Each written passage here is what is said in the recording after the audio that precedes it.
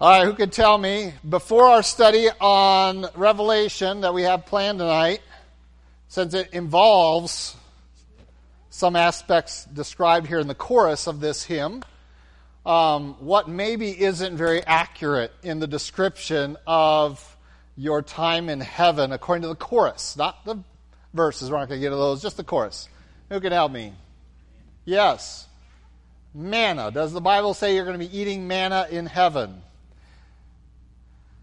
Why does it always keep coming up that we're going to eat manna? It's the bread from heaven. Okay? We have a lot of concepts of this. Interesting, Jesus says, I am the bread of heaven.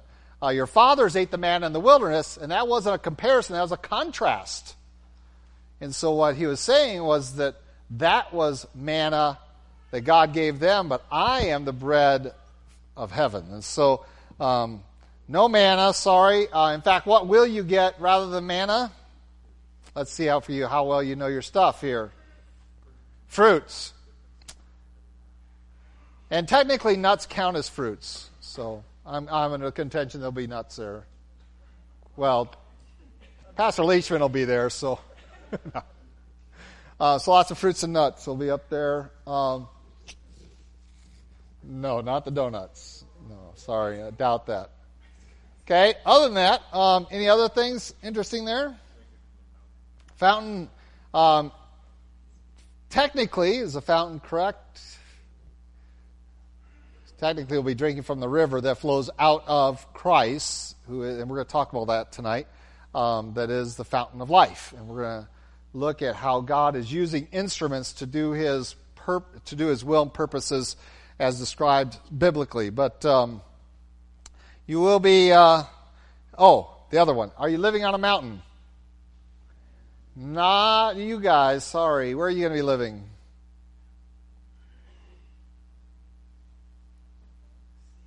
In the city. You're going to be city folk. Sorry. Not real sorry, but I don't know why I'm apologizing. It's going to be a pretty good place to be. So we're going to talk a little bit about your eternal state, and we're going to try to get rid of some wrong images because we're coming down to the close of Revelation. Now remember, I have this week and next week I would like to handle anything from the whole book of your questions and such before we get to, and then of course we'll have a week off not off, we're going to move it to the Bahamas. We're going to have our Sunday night service there, and is the plan of Mice and Men, so we'll see what God has in store. But our plan is to have Sunday night up there, and then we can have Labor Day up there as well, for those of you who want to spend the night up there, and Sunday afternoon. By the way, I probably should tell, the Bigelows have no idea where the Bahamas are, and they probably heard it twice now. Okay, very good, good. They got filled in on that place. It's gotten quite a reputation of late that I've heard, up there. So everyone knows that location. I think that's the Brummett's fault. They put up a sign, the Bahamas, and now all the neighbors up there, I say, they don't know me, they just know, oh, the Bahamas. That's you. So, looking forward to that. Well, if you'll turn your Bibles to Revelation. We're going to finish up 21, get into chapter 22. And we're going to try to clarify and distinguish different eternal states. Because I find that there's a lot of confusion among God's people about what our eternal state really is, and the intermediate places also described as our eternal state sometimes, but certainly we know them as being temporary because we are waiting for the new heaven and the new earth. And so let's go ahead and read through this passage. It is probably one of the fullest descriptions in God's Word of what awaits us in terms of the specifics involved. So chapter 21 will begin in verse 9, and we'll read through chapter 22, verse 5.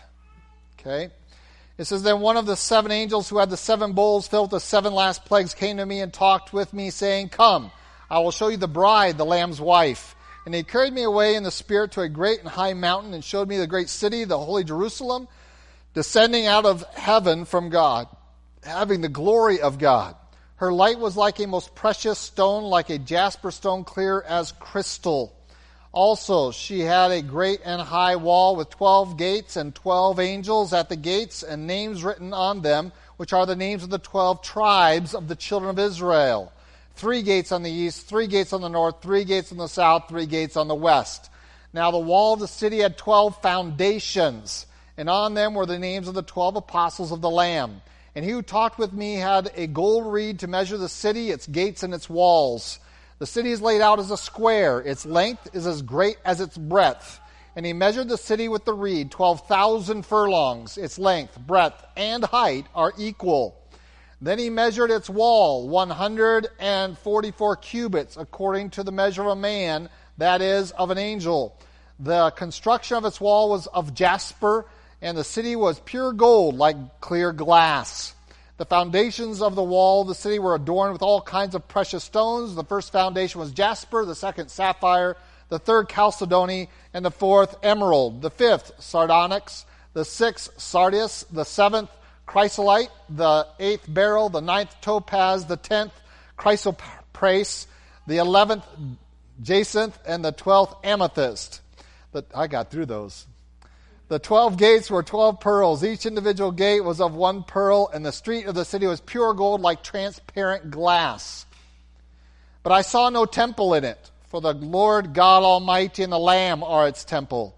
The city had no need of the sun or of the moon to shine in it, for the glory of God illuminated it. The Lamb is its light, and the nations of those who are saved shall walk in its light, and the kings of the earth bring their glory and honor into it. Its gates shall not be shut at all by day, there shall be no night there, and they shall bring the glory and the honor of the nations into it.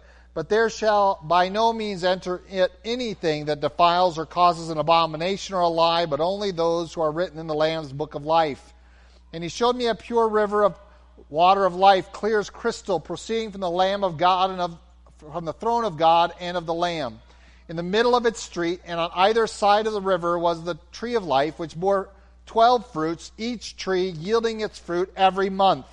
The leaves of the tree were for the healing of the nations. And there shall be no more curse, but the Lamb of God but the throne of God and of the Lamb shall be in it, and his servants shall serve him. They shall see his face, and his name shall be on their foreheads. There shall be no night there. They need no lamp nor light of the sun, for the Lord God gives them light, and they shall reign forever and ever. All right. Very powerful description of the New Jerusalem. And again, this is in the context of the new heaven and the new earth that we looked at in verses 1 through 8. And so when we talk about there's a new heaven and a new earth, for the old heaven and the old earth are passed away, that we find that in the midst of this, there is this New Jerusalem. But the New Jerusalem has a name, a title, if you will. And that title is what? It's the bride. So when we look at the New Jerusalem, who are we referring to? Not only a place that definitely has construction that you can measure and look at, but it also has a designation. Who is the New Jerusalem, essentially? It states it pretty clearly. It refers to it as the bride. Look at the bride coming. It is not the bride, but it is the residence of the bride of Christ. The bride is described in verse 9, the Lamb's wife. And so we are the bride of Christ, and this is a designation that has been largely reserved for the church. And so when we look at New Jerusalem, we're looking at our residence. And so we're looking at a distinguishment here a little bit, and we're going to talk about that as we describe the New Jerusalem. And so we have looked at several intermediate steps getting to the new heaven, new earth, and New Jerusalem. And we want to go through those intermediate steps just to make sure that we don't get them confused. But in our terminology, we often do. Normally, we don't. We do. We get this confused too. and we think of, it's interesting to talk to people what they think the eternal state is like, and the verbiage they use, they get from us, okay? We're the guilty parties, and to some degree, because we've muddied these waters, because we have mixed these up. So let's go ahead and talk about a few places before we get into the description of the New Jerusalem, just to make sure that we are clear on them. The first place we're going to talk about, and I'm going to do these in chronological order, is Hades. And that might say, well, wait a minute, that's where you start? With the intermediate state of both believers and unbelievers, is a place that the Bible calls Hades. And when Jesus describes this place in the account, not a parable, very different than the parables of Lazarus and the rich man Lazarus, he describes this as having two areas. And so Hades is divided up into two places. There is a place of torment, right? So we know there's a place of torment, and there's also a place that's described as Abraham's bosom. Okay? And so in between these two, it says that there's a great gulf that none can cross. But it is evident that they can hear each other across this gulf that none can cross, because the man in torment cries out and says, "Can you at least send Lazarus over and dip the tip of his fingers in water and put it on my tongue that I might have some relief from this torment?" And we know so it's a hot, fiery torment, and this is one part of Hades that we also describe as Gehenna. And Gehenna is simply a Hebrew term referring to a garbage pit that's on fire. And so that's where outside the city, there's usually a pit or a large valley that everybody throws their garbage in. There's often fires and things and worms and things like that in there. So when Jesus says where the worm doesn't die and the fire never goes out, he's kind of referring to this. Didn't spell that very well, so I'm going to erase it. I need more room anyway. And so this is that place of temporary torment. And so earlier we saw that death and Hades gave up the dead who were in them. And so Hades gave up this dead. Now that's half of the place, or we don't really know logistically the spatial requirements, but that is this portion of it. Then the other portion is called Abraham's bosom, and in Abraham's bosom was where Lazarus was there. It's also termed paradise. There's also that term that you'll hear, and so you'll hear the term Gehenna, and some will talk about hell, or that place of torment in Hades, and then you'll have paradise, or Abraham's bosom, is a place where the believers would go in anticipation and waiting for the work of Christ on the cross. So these are Old Testament saints that would go there, and that is a place of comfort, and hence the idea that you're being held, that you are the children of Abraham.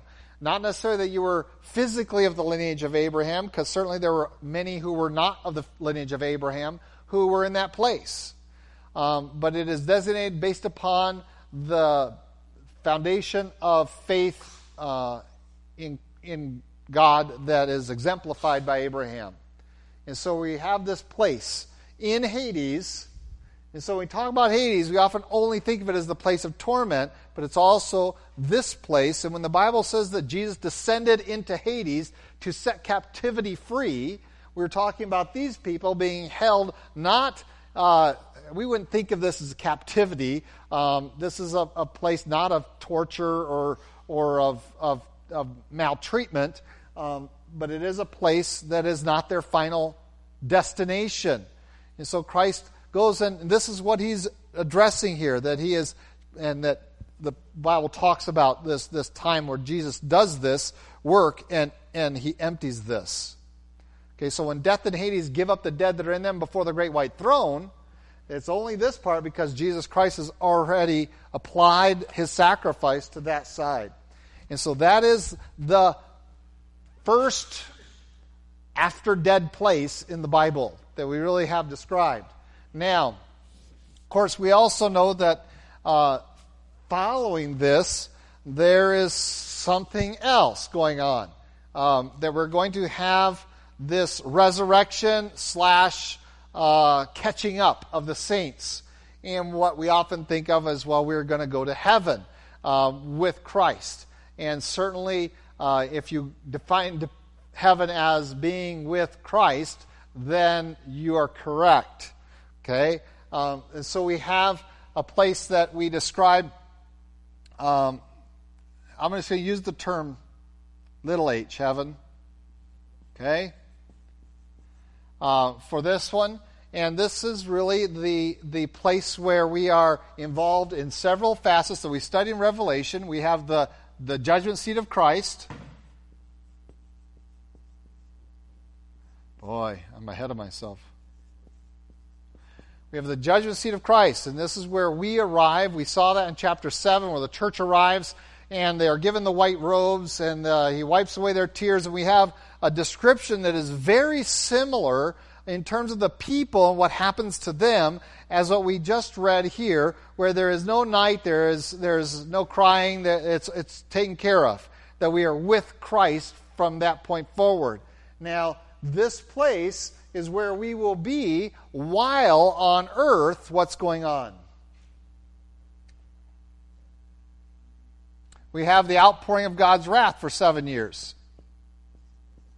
And so for 7 years of wrath on the earth, and some people describe this period of time as hell on earth, but and essentially that's what it is. It is the placing of the wrath of God being transferred, if you will, from this place, or extended from this place to earth. And many of the benefits that we enjoy today of this earth will be removed, largely, through the course of the trumpet judgments, through the thunder judgments, and through the bowl judgments that we have looked through throughout Revelation, that there are going to be 7 years of the outpouring of God's wrath that is simply overwhelming.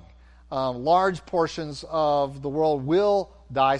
Many will want to die and won't be able to, but we have this description. And so while we are in this place, we will be involved with that. We also have a second event happening up here, right? And that is the marriage supper of the Lamb, which is a little bit later on in this period of time. But within that, we have the marriage supper, the judgment seat of Christ that the church is involved with in this place while the 7 years of wrath are being going on earth.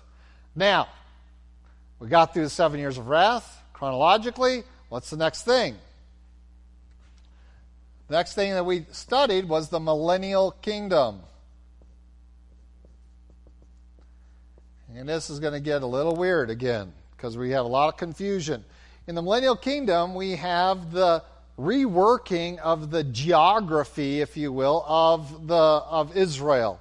And in that midst, we will have a little n, lowercase n. We will have a new, as in a different geography, Jerusalem. And yes, we will have, during this time period, the saints there. We will be ruling and reigning with Christ on the earth during that 1,000 years. Millennial simply means 1,000 years. Okay? That's all it means. And so there will be a new Jerusalem. There will be some new geography, but we're still on the old earth, correct? But again, as we studied during the millennial kingdom, all of the consequences, by and large, will be suspended on earth for that 1,000 years, so that men don't really experience the consequences of sin. Doesn't mean that everyone there is a saint, because they aren't. In fact, from what we can tell, the only ones who turn to Christ are those who, of national Israel, recognize Jesus as their Messiah, having been hunted for the last 3.5 years of the 7 years of the outpouring of God's wrath. And so we have the old earth is still there in the millennial kingdom. It hasn't been destroyed. Christ is ruling and reigning there, suspending the consequences of sin for 1,000 years. Satan is in a bottomless pit, and we are with Christ here at this Jerusalem. But again, this is not the final place that we will be at. It is not the New Jerusalem. It is simply for 1,000 years. We'll reign with him there. And this is a very unique time period. I mean, if you think about it, in addition to all the other things we studied, these people are going to have some kind of contact with resurrected people. And that seems really odd to us, to how does that work? That here we have redeemed, resurrected people ruling and reigning with Christ for 1,000 years, and there's still physical people alive on the earth who haven't gotten new bodies and things like that. And so kind of an unusual period of time for 1,000 years that will rule and reign. Of course, when 1,000 years is ended, we just got done studying that a few weeks ago, Satan must be released. Very important act of God to satisfy the proof of the justice of what is about to come. And so we have the battle of Gog-Magog, and then as we studied the old earth and the heavens, so this place, and I would contend this place, the old heaven, old earth, and old Jerusalem, even though in its new setting for 1,000 years, will be done. They'll be gone. So they will pass away, the Bible says. Peter tells us that it will melt with fervent heat. And so those will all be dissolved. And now we come to the eternal state. And we have, again, these designations. The New Jerusalem, which is coming down onto the new earth. And there are new heavens. So when you say, I'm going to die and go to heaven, the question is, where is that? And what are you referring to? Right now, we would kind of think of it in terms of this place. There are those that teach soul sleep. That is, that once you die, you simply, you sleep until the resurrection. You're not conscious of anything. But the account of what goes on in Hades would argue differently. That there is a consciousness going on during this time of waiting for the work of Christ and its completion, as we've read in Revelation. So we have the new heaven, the new earth. Is it plural? I got to make sure. Sorry, it's singular. I thought about that when I wrote it down. New heaven, new earth, and new Jerusalem. Now, in the Greek, the heaven refers to the atmosphere, the air you breathe. Heaven refers to the celestial regions out there where the stars are. And heaven also refers to the abode of God. And so when you talk about the heavens, and Paul says, I was taken up to the third heaven. He was referring to that last one, that he was lifted to that point. And so we have those levels of heaven described, but in the new creation, if you will, in chapter 21, verse 1, that come, there's no evidence of sin. We talked about that. That's why there's no sea. The sea is an evidence of the wrath of God being poured out on the earth because of the sin of Noah's day. And again, we saw the holy city, New Jerusalem, coming down out of heaven. God prepared as a bride adorned for her husband. Okay, and so now it says the tabernacle of God is with men, and he'll dwell with them, and they shall be his people. God himself will be with them and be their God. And again, this full description that we looked at, and everything, he says in verse 5, will be made new. And so when we usually think of heaven, normally what's coming into our mind should be this, our final place. This is normally what you're thinking of. But the problem is you don't think of it as a new created place. You think of it as this, and generally, here's our picture of heaven. What does it look like? There's a bunch of clouds. There are lots of harpists around. Hopefully you'll be one of them. There is a gate somewhere, the pearly gates, and there's a guy checking you in or out, and you just kind of float around up there. And we basically brought the concept of heaven into something that I got to tell you as a young person I wasn't really thrilled about. Sounded kind of boring to me. But that's not how the Bible describes the eternal state. In fact, it's going to be very similar to what we will experience in the millennial kingdom, where there will be an earth and there will be a city. There will be heaven. So there will be all the things that we saw God create that were very good. He's going to recreate. And the idea that somehow there's not going to be that kind of spatiality is really very foreign to God's Word. In our new bodies, we will have a new residence. Not only in the presence of God, we talk about, I've got a mansion. I was going to sing that one tonight too and have you tell me what wasn't quite biblical in that one. We have the idea to have a mansion up there, and we almost start to sound like those Islamic people that want to go have 70 virgins or something, and I'm going to go up there and we know they're streets of gold, but we haven't really clarified many times what the Bible really is describing. So we want to do that because the Bible does it, and so it's worthwhile to talk about and to discover, especially this morning, because that's one of the category of promises that you're standing fast upon from this morning's message. And so let's set a few things clear.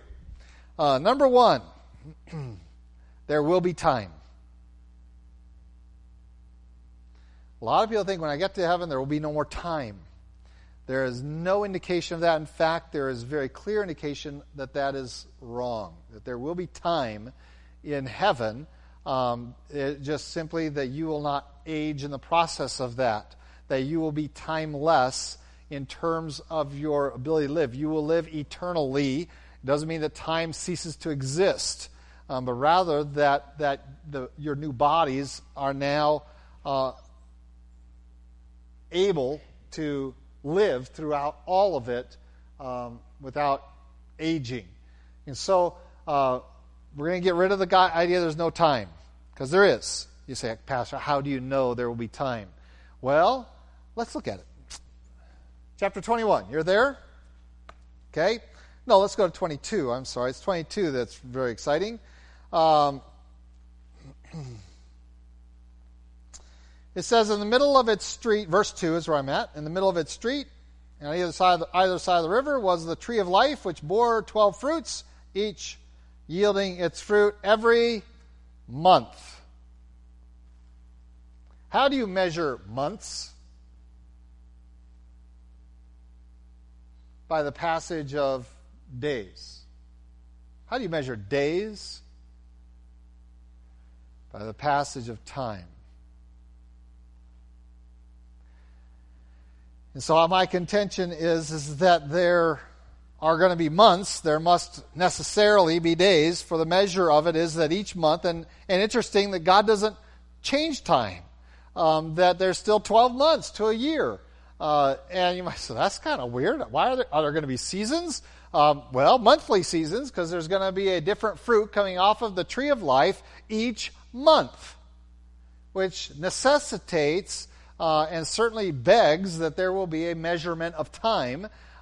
Whether that measurement is comparable to ours, that is it a 24 hours built on 60 minutes per hour, can be brought into question, certainly, because we know that the size and dimensions of the earth are going to be the new earth are going to be different from the current one, from all the evidence we see and that we are going to see.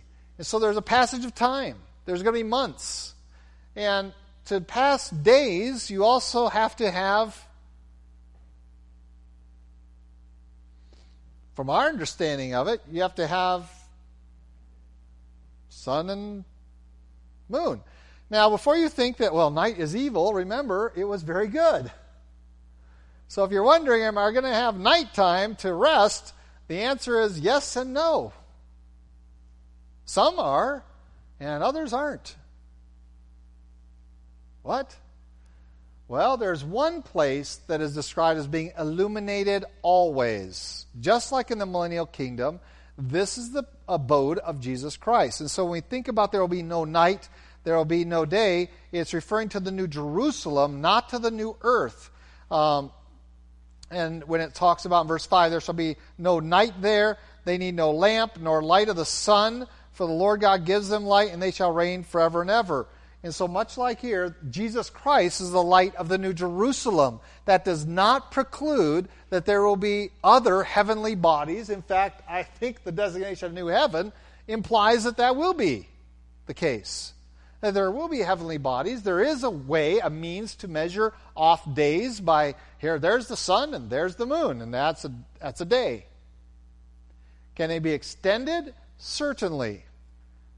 Okay, if some of you really like your sleep, and you might have a 20-hour night followed by a 20-hour day. I don't know. Maybe a 40-year night followed by no.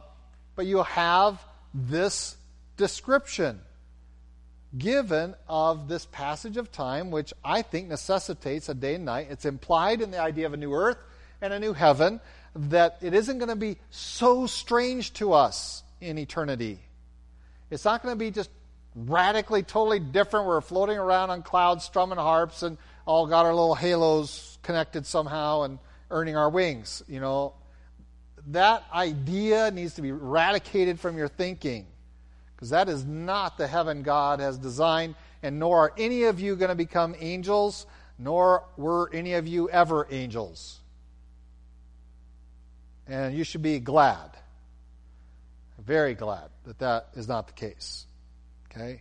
So when we come to the New Jerusalem and the new heaven and the new earth, we want to see what the Bible actually says. And what we find is that the new earth is very much, and the new heaven, very much, it seems, like this one. It even refers to the sun. The sun doesn't need to shine in the New Jerusalem, but it doesn't mean there is no sun.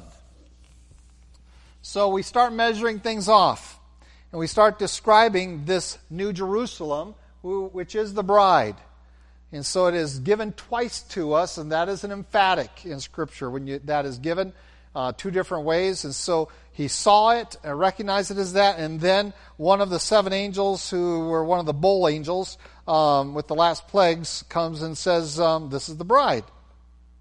And takes him into a great high mountain, holy Jerusalem, descending out of heaven from God. Now, some people contend that it never arrives.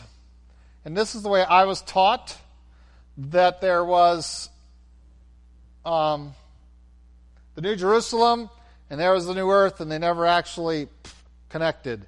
This was kind of a heaven elevated community. I don't see any evidence of that in the Scripture that I can tell.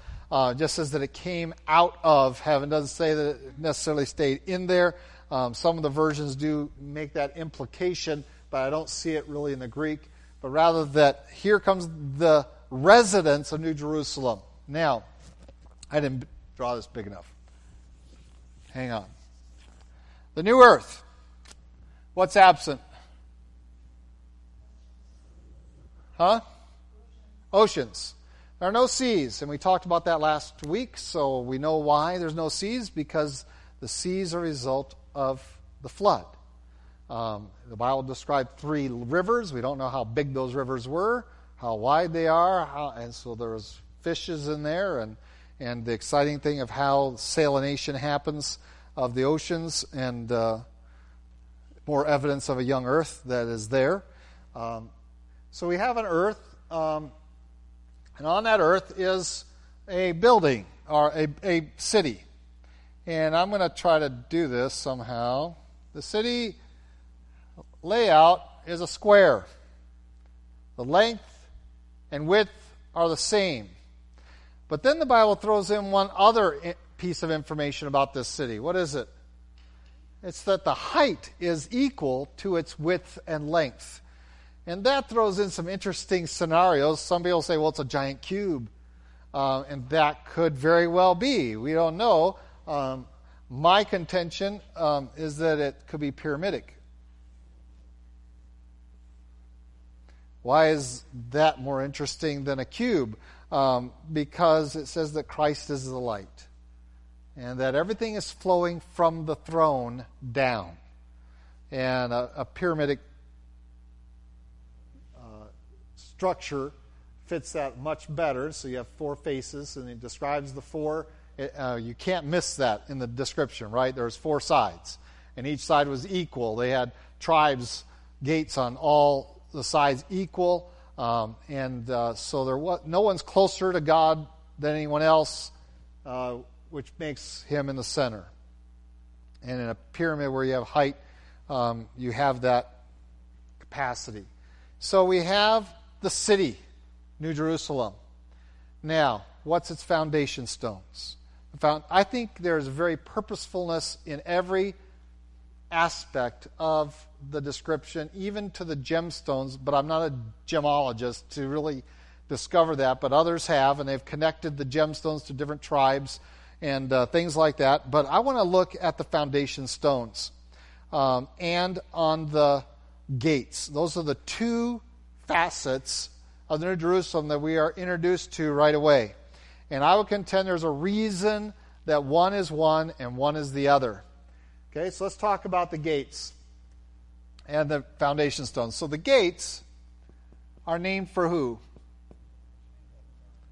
The tribes. What are gates' purpose? What is the purpose of a gate? To go in and out, right?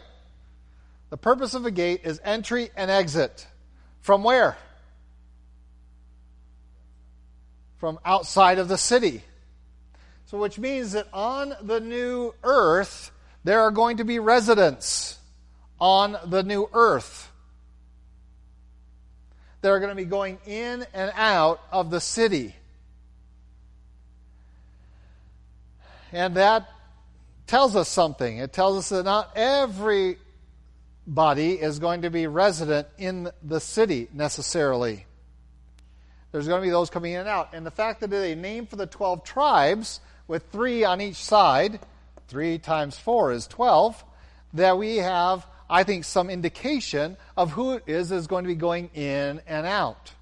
Now, if you want to argue this point with me, that's okay. I don't know that it's terrifically matters theologically, but it fits what we know of all the rest of the Scripture, because Israel is promised some different things than the church is promised. Israel is promised a land, a harvest. Israel is promised earthly things. The church is promised 1 or 2 things. You'll be with me, you'll rule with me. That's our eternal state, is that we will be with Christ. That is not really what the promises of God to Israel entailed. You'll be with the Messiah, the deliverer.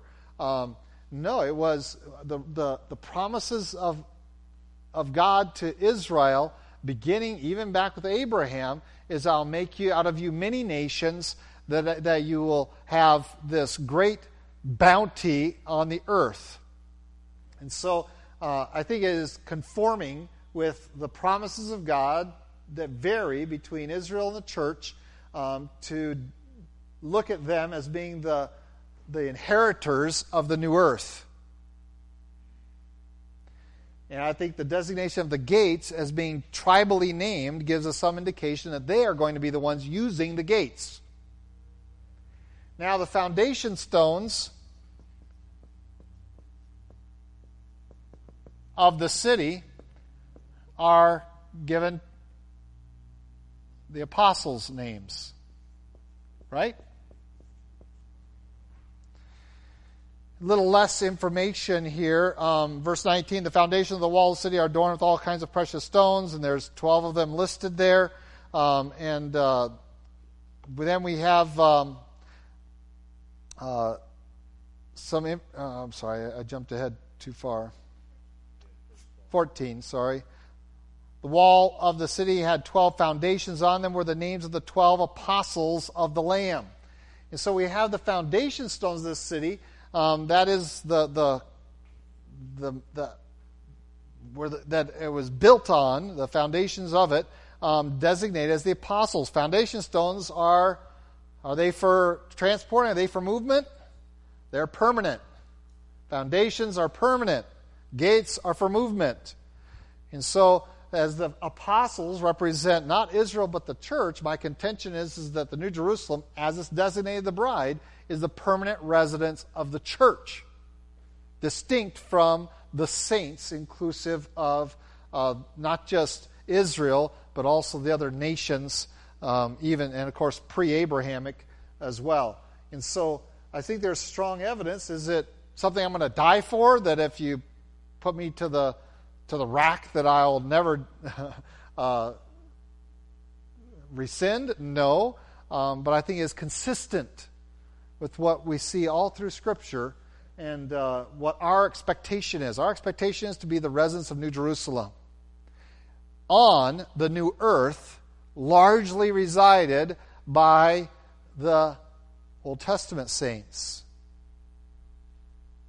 with Jesus as the light of this place, while these people have months and years. Certainly months, days and months. The capacity to measure months. Whether they have seasons is unlikely, unless they're monthly. And so we find that it's very similar. Remember, what God created was good. There's no reason to abandon that facet of creation. What ruined it wasn't inherently in its design. What ruined it was our rebellion, our disobedience. Man's disobedience is what ruined it, not its fundamental design. And so the design is expected to be reemployed, granted with probably some variation. And so this New Jerusalem provides us our residence, and it is here that there is no night. Bummer. Just when I was getting to think I was going to be able to go out, there's no night. Streets of gold, that's this place, New Jerusalem. And so what most people in the church age think of as heaven is technically the New Jerusalem. And that, just as we saw when we talked about the lake of fire, that's really the permanent place, not hell. Hell is usually Hades, a place of torment, and that is thrown in the lake of fire. So for the believer, the New Jerusalem is really our eternal abode. You might say, well, that kind of rips, because I don't get to walk around the new earth. You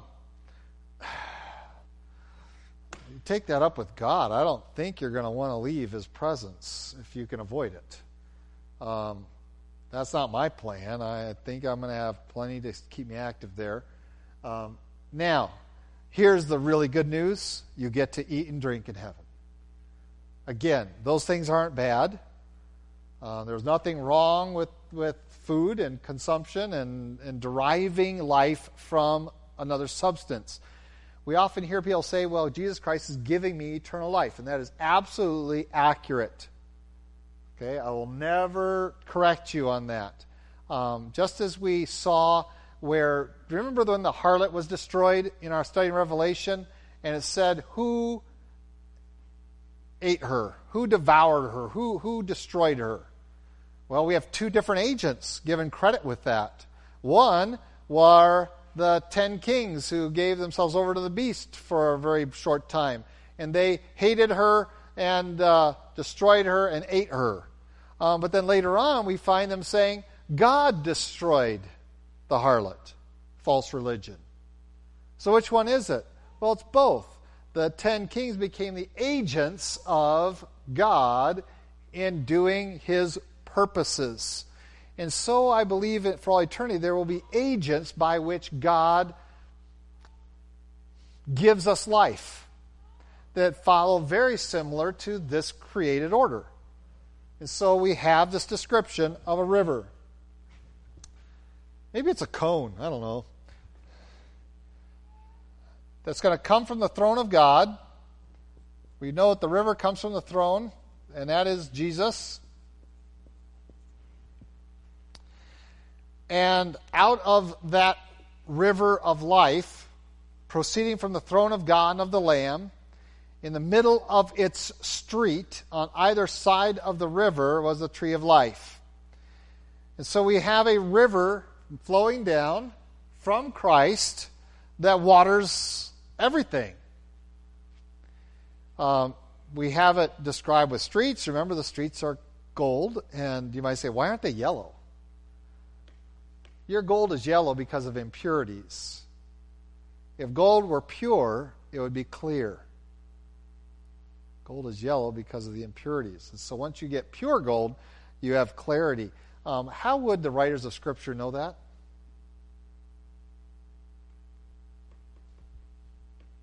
Where would that come into their mind, that pure gold is clear? Yeah, thank you. I don't know that any of them have ever seen it, but that's what God described for them. And so we have this description of these streets of gold that are clear, and we see gates with pearls, and we recognize that this is a beautiful place. This is a place that men are intended to live forever in, and part of that is their sustenance. And through the fruits and the water of the river of life and the tree of life, I believe we are being imparted with life from Christ. Now that might sound, in fact, some people really tore me apart when I wrote that in my book, that you don't believe we have eternal life, we have to gain it every day by eating and drinking. What's its origin? The origin of the water is who? Jesus Christ. And that water is going to feed those trees. They're going to feed on that. They're going to produce the fruit as we consume it. And as we use the trees, that's a fascinating description. The trees, the leaves of the trees are for the healing of the nations. That's an incredible description of the necessity of that, even into eternity. And so we find that God is going to transfer this life to us in I believe, a very worshipful way, that we can, as we eat and consume these things, these fruits, that we can give glory to Him and worship Him as the origin of our life on a daily basis. That this is not a one-time we arrive there and say, hey, I've got everlasting life. Thanks, Jesus, here I go. But rather that every day we are recognizing that this life comes from Jesus Christ. Every day, this life comes from Christ. Every day, that water comes from His throne. It is life. And it is that means of one aspect of our worship for all eternity. And so we have these descriptions for us of the new heaven, the new earth, the new Jerusalem, that all together would be capital H, capital E, capital A, capital V, capital E, capital N. Heaven. But it's really a recreation and a place with no sin. But yet we're still dealing with some of the consequences. Not the consequences, but we're still dealing with some of the aspects that remind us that there was sin. I say, how can I be reminded that there was sin without then being tempted into that sin once again? And again, we look back to the fact that we are new creatures in Christ, that we are really now intended for this New Jerusalem place and not for this place. But there's evidence that we are still going to be reminded. Some people think, well, I'm going to get there, I'm not going to remember anything bad, I'm not going to remember that I was ever a sinner, I'm not going to remember that anyone else is in the lake of fire. How could I possibly enjoy heaven and remember all of that? I have this question to ask those people. How can you possibly express gratitude to Jesus Christ without remembering any of that? How can you possibly worship Him as a redeemed people if you never remember what you were redeemed from? And yes, even the people in the lake of fire is to God's glory. And we always think that glorifying His grace and mercy and goodness is good, and glorifying His righteousness, holiness, and justice isn't fun. But they're equally important. So we have this wonderful description. And I just want to encourage you that you have a wonderful place waiting for you. But let's look at Scripture and see what it involves. It involves God keeping all of His promises. And His promises to us are fulfilled in the New Jerusalem. And that's what we're looking forward to. And there will be other residents around outside of just the bride. Okay, we'll see. Let's go, Lord. Lord God, we thank you for your love for us. Thank you for the opportunity to look at your word. And we pray you might give us a wonder at what you have waiting for us, that we might anticipate it, and in anticipation of it, walk worthy of your name. Until that day, in Christ Jesus' name we pray. Amen.